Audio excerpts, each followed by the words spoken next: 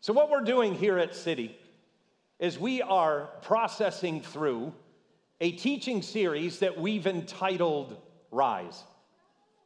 And Rise, as you know, if you've been a part of City and you've been with us, Rise has been the teaching series that we utilized for the several weeks that led up to Easter. But what we are now doing is we are processing through the 50 days that followed Easter. Because Lent is the 40-day build-up to Easter, but there are also 50 days that happen after Easter, after Jesus' death, burial, and resurrection. There are unique things, there are incredible things that take place with Jesus over those 50 days. And so what I want us to do this morning, and if you've been with us, you know we've been kind of processing through the Gospel of Luke and taking a look at the events after the resurrection. Well, this morning what I want to focus on is what is known in the Scriptures as the Ascension. The Ascension. It's when Jesus has spent the last 39 days gathering together the disciples, all of whom cut bait and ran after he was crucified. He has spent 39 days going around recollecting all of them, and he finally has them together.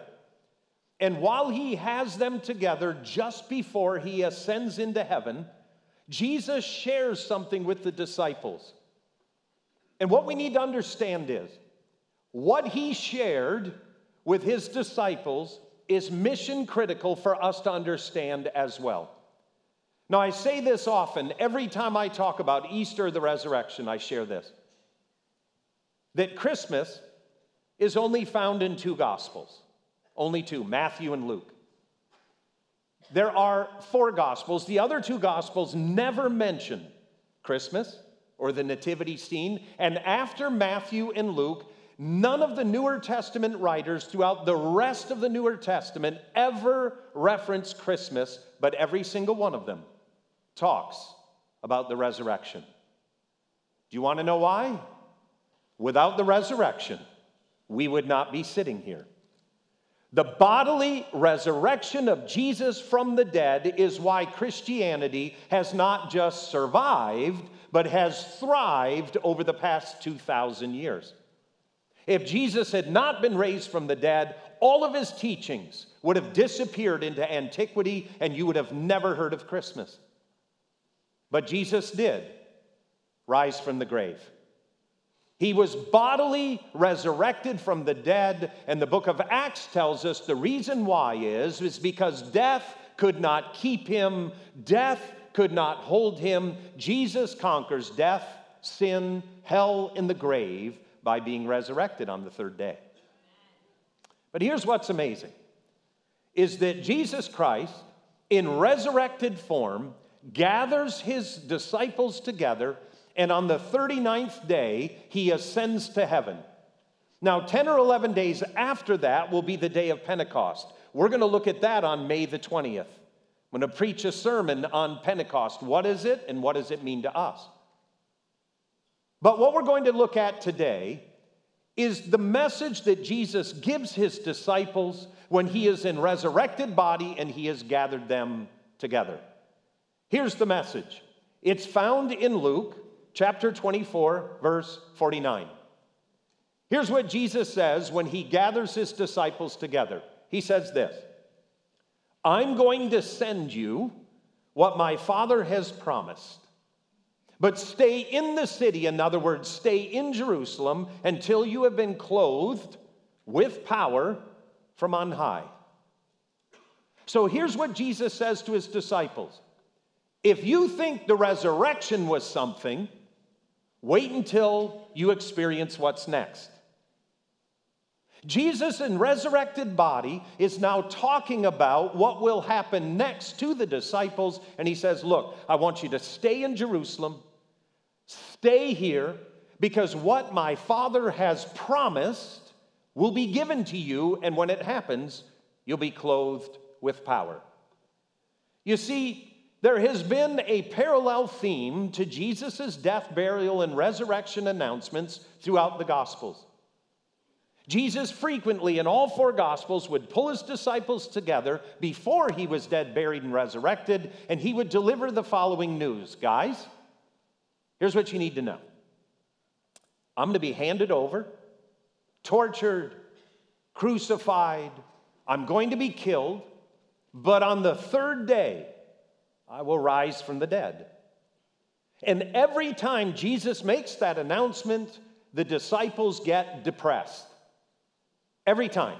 And he tells them repeatedly over and over, and every time he makes that mention that he is going to be physically removed from them, they get bummed out, they get depressed, and then Jesus shares with them a parallel theme that he always talks about when he talks about his death, burial, and resurrection. And it's this.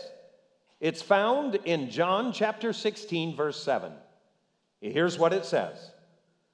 Jesus says, "But very truly I tell you, it is for your good that I'm going away. Unless I go away, the advocate will not come to you." So Jesus is there with his disciples. He tells them he's going to be bodily killed, bodily removed from them, and he says to them, the fact that I'm leaving is a good thing. It's actually better for you that I get removed from you. Now listen, I know some of you are sitting here, you're thinking about people in your life, and you would not mind if they were removed from your life. You would say, that would be just all right by me. But to think that Jesus is going to be removed from his disciples, there's zero chance the disciples viewed that as a good thing, but Jesus said it was. And here's why. He said, it's a good thing I'm going to be removed from you, because if I stay, the advocate will not come to you. But if I leave, then the advocate will appear. Another time when Jesus is talking about his death, his bodily removal from the disciples, John 14:16 says this. He replies to his disciples, "The Father will give you another advocate to help you, and this advocate will be with you forever.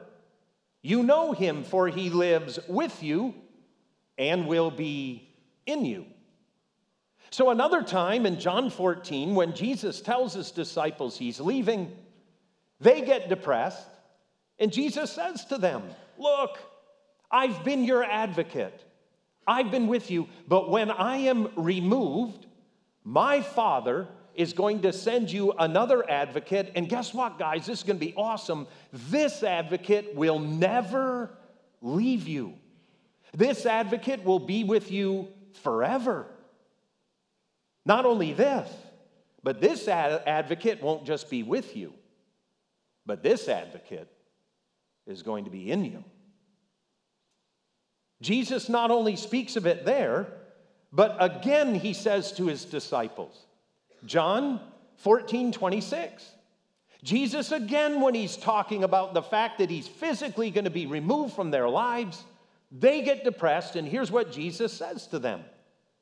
"But the advocate, the Holy Spirit, whom the Father will send in my name, will teach you all things and will remind you of everything I've said to you."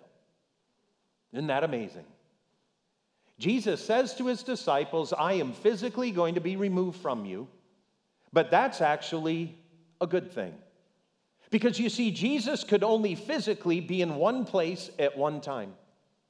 And what we know is, just like all of the college grads that were up front here who are going to be dispersed all over the globe, that's also what would happen to the disciples. And Jesus in bodily form could only be with one, or if they're together, he could be with them. But when the diaspora happens, when the disciples are scattered around the globe, Jesus would not be able to be with all of them. And so Jesus says to them, I am going to be physically removed. And when I am, that's a good thing.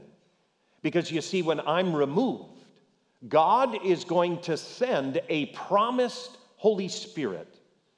But Jesus uses terminology for the Holy Spirit that is fascinating. You see, Jesus says that the Holy Spirit is going to remind you, the Holy Spirit will teach you more about Jesus, but he also calls the Holy Spirit a paraclete. A paraclete. Say that word with me. Ready? Paraclete. You know some Greek now. Paraclete is an incredible word in the Greek language. It's a word that everyone in Jesus' audience was familiar with. The word paraclete actually is translated in the NIV as advocate. That's why in those scriptures you kept seeing the capitalized word advocate. Jesus didn't call the Holy Spirit most of the time in that context. He speaks of the Holy Spirit being an advocate. Well, in Greek, that's paraclete. Paraclete is actually the combination of two Greek words. The first one is para. It means to stand alongside of. It means to be right next to. And then kleo is the other part of that word, which simply means to make an announcement or to be called. And so Jesus terms the Holy Spirit as the paraclete, in other words, as the one who will stand with the disciples, and he will make judgments or make calls. Now, here's where that word literally comes from functionally during Jesus' time. You see, in Jewish culture of Jesus' day, a lot of the Jews did not understand the Roman legal system. And so if they were on trial, if they got in trouble, in order to stand before the Roman court, they would hire a Roman individual who understood Roman law, and that person who would stand with the Jewish person in court and would speak for them and would guide them and be a comfort to them was called a paraclete. So here's what Jesus is saying to his disciples. He's saying this: I'm going to bodily be removed from you. I've been your advocate, but God the Father has promised to send another advocate. And when that advocate comes, he will stand with you. He will guide you. He will direct you. And in the NIV, it is not translated, in the King James, it's not translated as advocate. It is translated as comforter. So Jesus says to his disciples, when I exit you, when I leave you, God is going to send the Holy Spirit, and the Holy Spirit will be your paraclete. But Jesus also says this: the Holy Spirit will not just be with you, but the Holy Spirit is going to be in you. Is it not amazing that every time Jesus talks about his death, burial, and resurrection, there is a parallel theme? And the theme is this: he's going to leave, but God is going to send the paraclete. He will send the Holy Spirit.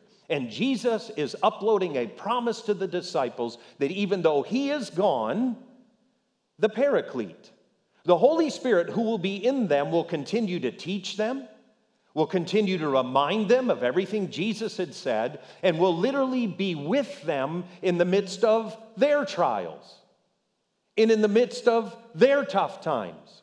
The same way Jesus had been with them, now the Holy Spirit will take his place.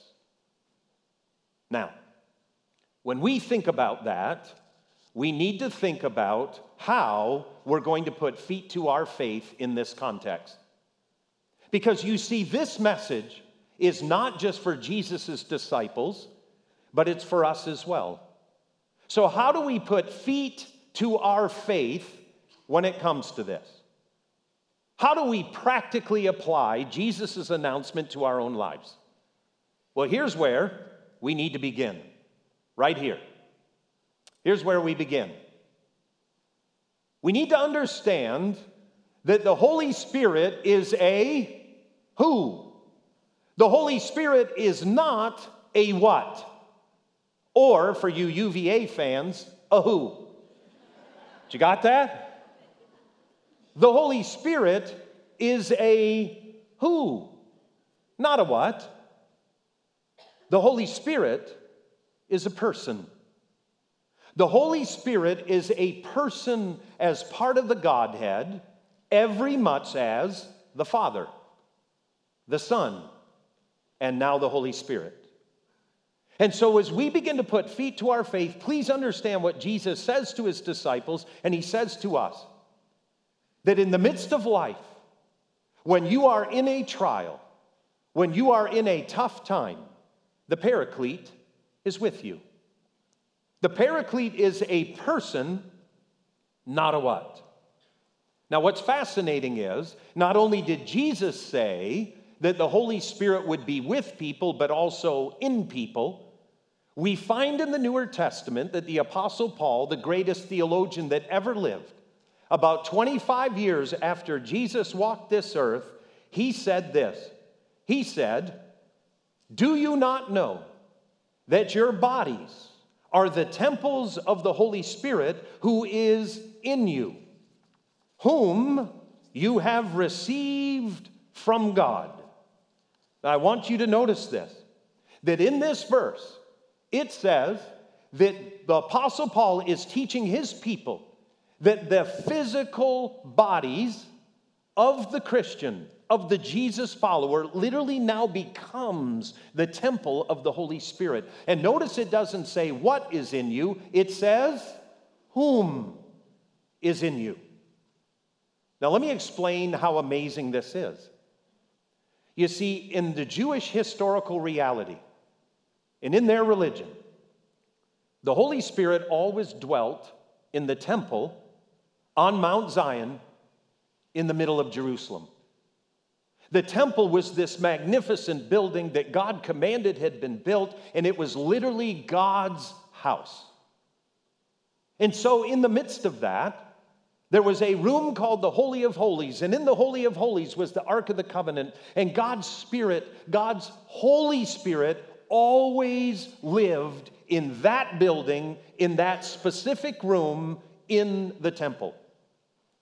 And all of a sudden, Jesus, when he talks to his disciples about what will happen after the resurrection, he says that the Paraclete, the Holy Spirit, won't just be with you, the Holy Spirit will be in you. And then all of a sudden, the Apostle Paul picks up on this. And the Apostle Paul says this to you and me, that we need to understand. He phrases it this way: do you not know? Don't you understand that your physical body is now the temple, the Holy Spirit? Here's what that means. You don't have to make a pilgrimage to Jerusalem. You don't have to go through any other person to get to the Holy Spirit. You don't have to go through anyone else for God to teach you, for God to speak to you. But the moment you say yes and you put your faith, hope, and trust in Jesus, from that moment on, God's Spirit dwells in you and dwells in me. And Paul wants you to know, and Jesus wants you to know, that your body, from the millisecond you say yes to Jesus, when you repent of your sin and you say yes to Christ, from that millisecond on, your body is now the temple of the Holy Spirit. Now listen. The Apostle Paul goes on to say something else. So as we look at this and we're putting feet to our faith, how practically we're going to live this out, the Apostle Paul says this to the church in Corinth. Here's what he writes to them. It's 1 Corinthians 16, 19, and 20. I want you to notice what Paul writes. He says, "Do not get drunk on wine, which leads to debauchery. Instead, being filled with the Holy Spirit." I'm sorry, that's Ephesians 5:18. The Apostle Paul, after saying, "Don't you know that your bodies are the temple of the Holy Spirit?" He goes on to write to the church in Ephesus the following: do not get drunk on wine, which leads to debauchery. Instead, be filled with the Spirit. Now, when we think about what Jesus said to his disciples, he said, you know what, guys, I'm going to be taken away. And when I'm taken away, you're going to enter a huge trial. But be comforted. God is going to send the Holy Spirit. And the Holy Spirit won't just be with you, disciples. The Holy Spirit's going to be in you. The Apostle Paul agrees with that. In Corinthians, he announces that. He says, listen, our bodies are now the temples of the Holy Spirit. And to the church in Ephesians, he says this: do not get drunk with wine, which leads to things that aren't good. Instead, be filled with the Holy Spirit. I want to talk about this as we practically think about applying the Holy Spirit to our lives. Let's talk about this. You know what Paul's referencing? Is that people, even 2,000 years ago during his time, when they had a struggle, they would turn to certain things to help them get through. And when life threw them a curveball, when life threw them a trial, when they were facing things they would never sign up for, they would turn to certain things. And one of them was wine. That they would turn to wine and they would utilize that in order to help them get through. But the Apostle Paul says, don't do that. Don't do that. Now, some of you sitting here are saying, well, I've been through tough times. And the good thing is, I've never turned to wine. Let me explain. That's just one example. Do you want me to give you a few more? Here we go. Some of us, when we go through a tough time, we turn to illicit sex. Others of us, when we go through a tough time, we turn to pornography. Some of us, when we go through a difficult time, we turn to bitterness. Some of us, when we go through a difficult time, we go shopping. And we take on debt that we can't afford. Others of us, when we go through a tough time, we turn to a pity party. And we say, no one could ever understand. No one's ever had it as bad as I have it. It's worse for me than it's ever been for anyone else. You see, when we hit tough times, what the Apostle Paul knows, what God knows, what Jesus knows, is that we will have a tendency to move towards things. But the problem is, many of those are completely destructive. Now, Paul uploads the example. When you go through a tough time, don't look to wine. Don't look to alcohol. And some of you are saying, well, listen, you know what? I don't go to wine, but I go to hard liquor. Knock, knock, same thing. But I want you to ask yourself an honest question. What do you turn to during tough times? Some of you turn to control. When something gets tough, you become a control freak. Others of you, when you hit tough times, you turn to anger. And anger is the way and the thing that you turn to make it through. Well, you know what the Apostle Paul says? He says, don't do that. As a follower of Jesus, the Holy Spirit is in you. And when you hit tough times, the Holy Spirit resides within you, and there's a whole nother way to do life. And let me put it bluntly. If it was good enough for the disciples, and it was good enough for the Apostle Paul, then it's also good enough for Pete Hartwig. But you see, putting feet to our faith means that the next time I'm confronted with something I would never sign up for, The next time I'm moving towards something and I feel as though I want to go over here and do X or do Y or do something that I normally go to, next time I'm going to say to myself, but I've got the Holy Spirit. I'm a follower of Jesus. I don't need to go attach myself to things. I don't need to go find a what in order to help me get through. Do you want to know why? God has given you a who to help you get through. There's a huge difference. When you go after a what to get you through, it's limited. But when you go after the who of the Holy Spirit, that's eternal. And Jesus says in John 14 and John 16 that Holy Spirit dwells in us and will never leave us. Not only that, if I'm in the midst of tough times, He will speak to me about the things of Jesus. But it also says this: He will remind us of the things Jesus has taught us. He will remind us of Scripture. Now listen, this is a solid case for why you might want to read the Scriptures. Because how can the Holy Spirit remind you of something you've never read? Now, I know many of you at UVA, you're in the middle of your finals and you're praying that God would bring to memory things you've never studied for the exams. Am I right? I know I'm right. But here's what Jesus says about the working of the Holy Spirit. The Holy Spirit is going to bring to remembrance. He will remind you of the Scriptures. Let me explain something. In my life, I have overcome things that are unspeakably powerful in my life because of this. Because instead of going after the what, I began to go after the who. Because He can do things in me that the what can't. The what is limited, and more often than not, the what is destructive. So the Apostle Paul uploads to us the issue of wine.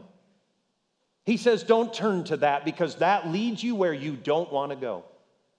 But here's what's incredible, is if you look to the Spirit, guess what's available for you?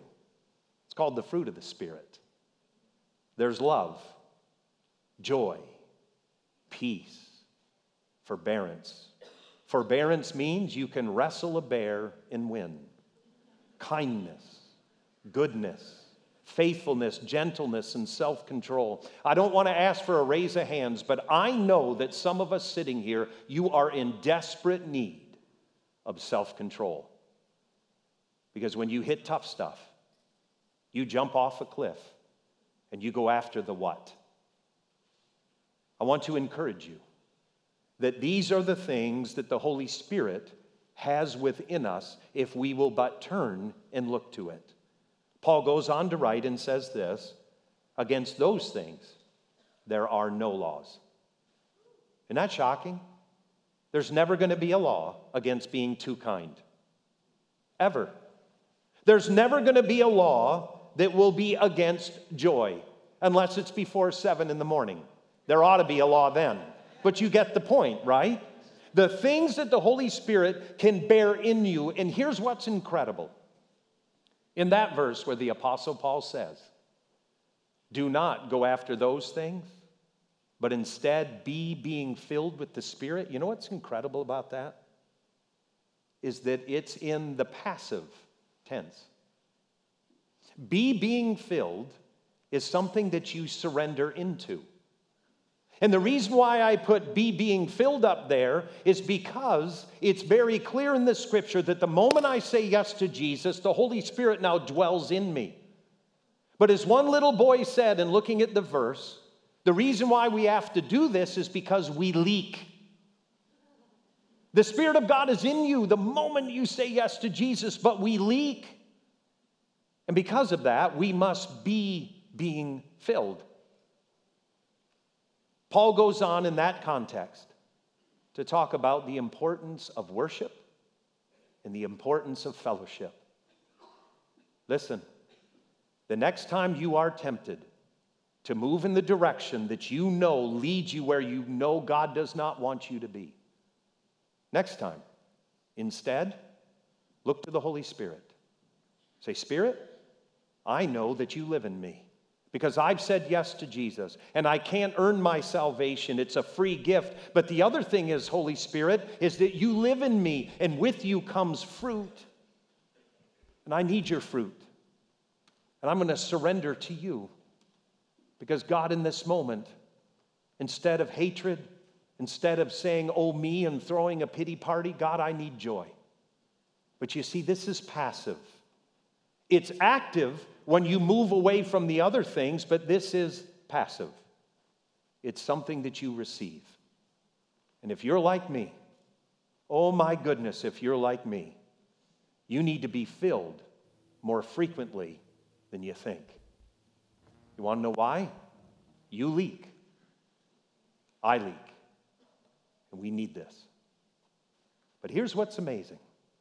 Jesus said it's better that he physically went away. Because if he went away physically, then God the Father would send the promised Holy Spirit. And that Holy Spirit would not just be with you, but literally would be in you. And he would continue to do the work that Jesus Christ has begun. As we close out our time, I want to challenge you with this. If you don't know Jesus and you've never accepted Christ, I want to challenge you to do that. Because I know even as a preteen boy, I didn't even have marketable sins yet. I didn't have the sins that, would make the newspaper, would make a friend go, ooh, wow. But I had enough sin to know I was in trouble. And I had tried to quit a couple things, and it wasn't working. I determined, and I knew, that to make it through life and to live life at its best and at its fullest, I needed help. The Bible says that we need to be saved. And that Jesus is the one that can save us from our very selves. Because you see, the moment I say yes to Jesus, then the Holy Spirit now lives in me. And it's not just Pete Hartwig going through life. And it's as creepy as it may sound to you who are checking out faith. From the moment I said yes to Jesus, I've had the clearest sense that there has been someone with me ever since. Ever since. And Jesus says, it's the Holy Spirit. He will be with you forever. He will be in you forever once you say yes to Christ. I'd like us to take just a moment to close our eyes and to think about for a moment the challenge of Scripture. But especially for those of us who have never said yes to Jesus. If you're sitting here and you sense that the Holy Spirit is working on your heart, working on your life, and drawing you towards Jesus, I want to encourage you to pray this prayer and just repeat it after me. The prayer is simple. It goes something like this. Jesus, I don't know everything there is to know about who you are. What I do know is I've been trying to do life alone. And in the midst of it, some of that what that I have reached out for has now grabbed a hold of me. Jesus, I need you. I need you to forgive me. I need you to save me. Jesus, I'm asking that Holy Spirit that you give to anyone who says yes to you, that Holy Spirit would now dwell in me. That from this moment on, I would have the clearest sense that I am not alone, but that you are this God who is with me forever and ever. Amen. We're going to take a few moments to sit in God's presence. The worship team will lead us. And as you just sit there and contemplate, I'm going to ask that you would leave your heart open for what it is the Lord would like to speak to your life. Let's do that just for a moment.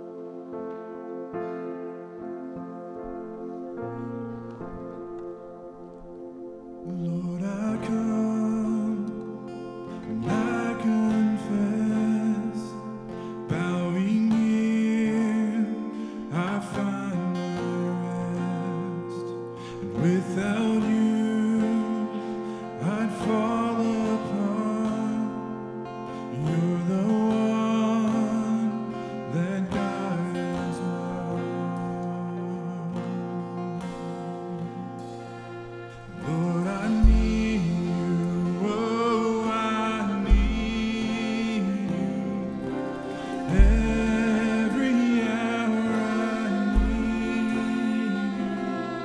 My one defense, my righteousness, oh God, how I need you.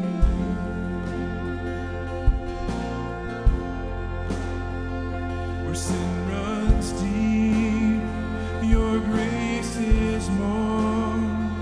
Where grace is found is where you are.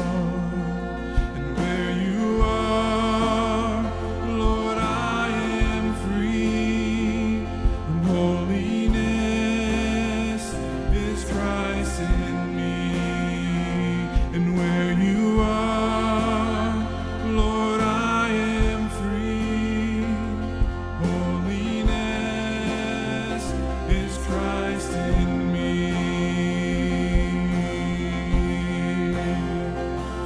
Lord, I need you, oh, I need you. Every hour I need you. My one defense, my righteousness, oh God, how I need you.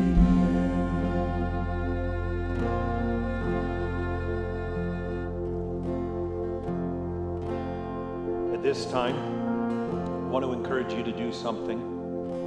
If you prayed that prayer to accept Jesus, I'm going to ask that you would take out your news feed. There's a tear-off on the right-hand side. Just put down your basic contact information. We have people that would love to help you in your newfound journey with Jesus.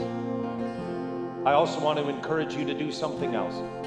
If you have a prayer need, if you have a burden that you've been carrying and you would like our prayer teams to be praying for that throughout the week, I want to encourage you to write that down as well and take out that tear off and put in the basic information for that need. Also, if there's other things that you need to sign up for, please do that as well.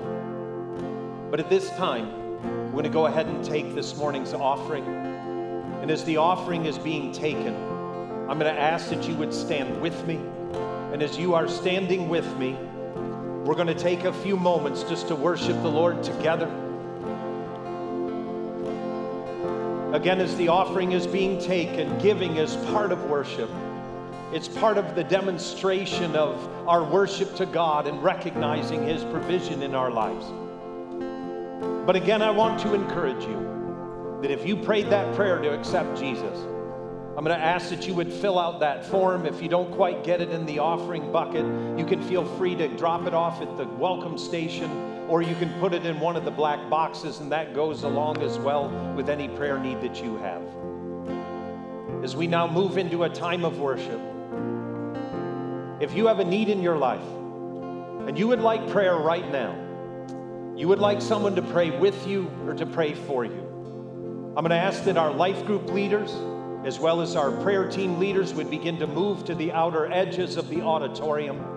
And if you would like prayer, or maybe you just accepted Jesus this morning and you want to share that with someone and have someone pray with you, I'm going to encourage you, if you've got a need or a burden and you would like prayer right now, as we worship together for the close of our service, I want to encourage you to begin to move to the walls to be prayed with and prayed for by those life group leaders and those members of the prayer team.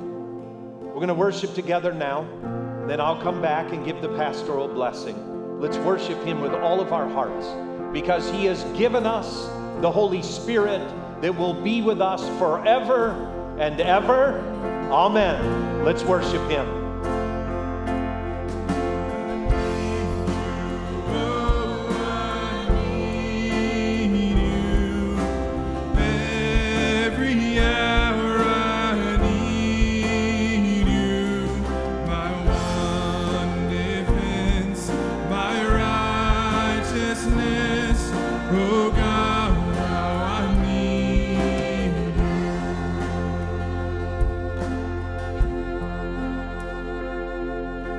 Teach my song to rise to you. When temptation comes my way,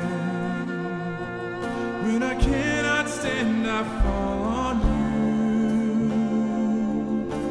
Jesus, you're my hope and stay. Lord, I need you. Oh, I need you. Every hour I need you. My one defense, my righteousness. Oh God, how I need you. Sing it one more time. Lord, I need you. Oh, I need you.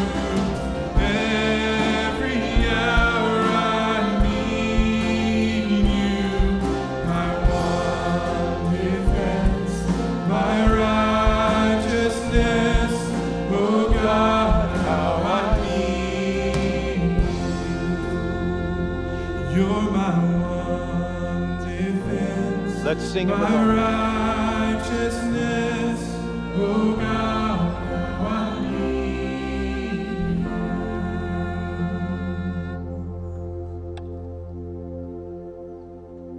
as we move towards the pastoral blessing. I've gotten a note that we could use a little bit of help with teardown following the service today.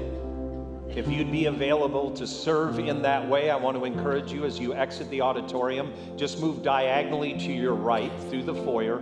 You'll see a black draped off area. We've got team leaders that will be there to kind of get you into the environments that we could use a little bit of help with teardown. So again, if you'd be able to stay and help, that would be awesome. And now may the Lord bless you. May the Lord keep you. May he cause his face to shine upon you, and may he give you his Holy Spirit and his peace. Let's worship together. If you would like to remain in worship, you can. If you would like to exit quietly, please do so.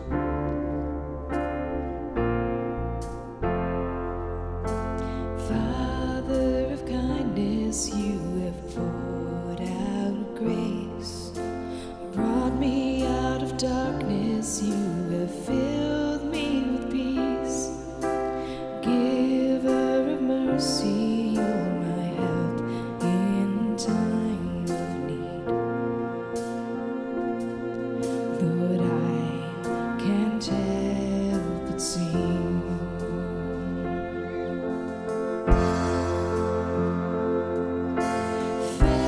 Faithful you are,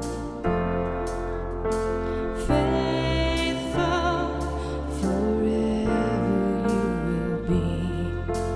Faithful you are, and all your promises are yes and amen. All your promises are yes and amen.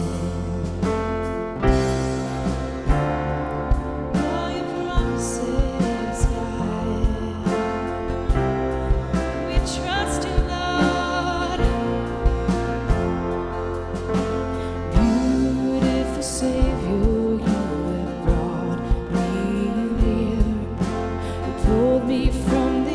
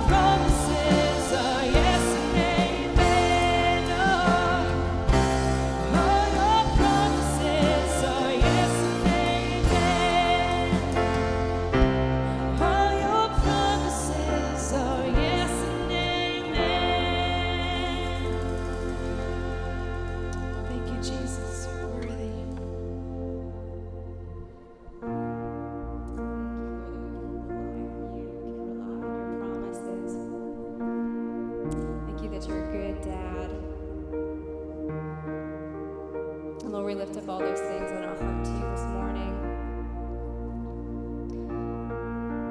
God, and we thank you that we can go to you, that you are a place of comfort. You are a place of healing. Lord, we don't run to other things. We run to you this morning. Thank you, Jesus.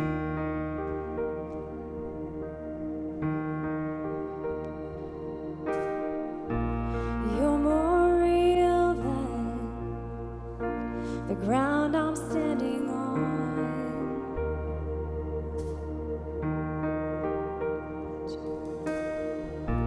You're more real than the wind in my lungs.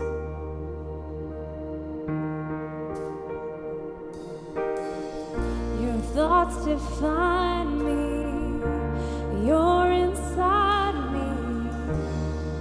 You're my reality.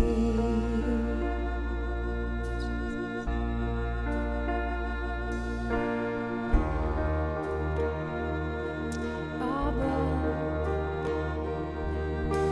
Abba, I belong to you.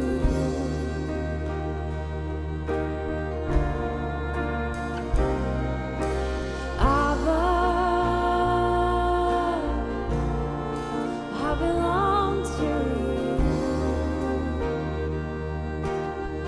You're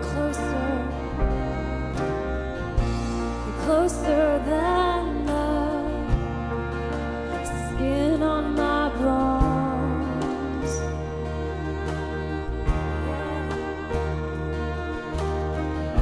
You're closer than the song on my tongue. Yeah, your thoughts define me. You're inside me. You're my reality. Thank you, Jesus. I cry out, Abba, I belong to you. Let's sing that to him this morning.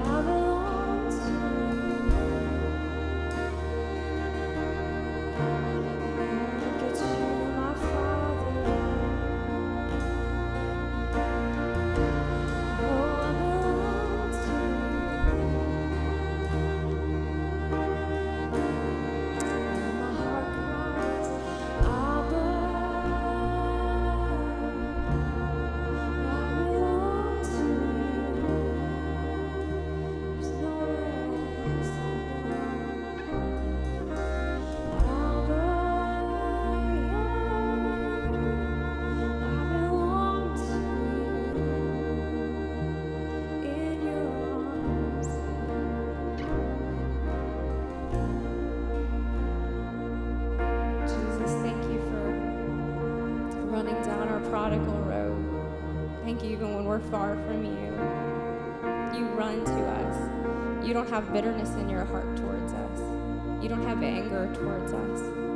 Thank you that you run straight to us in our suffering, in our hurting, in our pain. So we open our hearts, we open our arms to you in response to your great love. We invite you to come and heal us from deep within, Jesus. Thank you for this time this morning, Lord. Thank you for this time we can worship you and ask that you would be with us throughout our week and to go with us as we leave this place. Thank you for worship.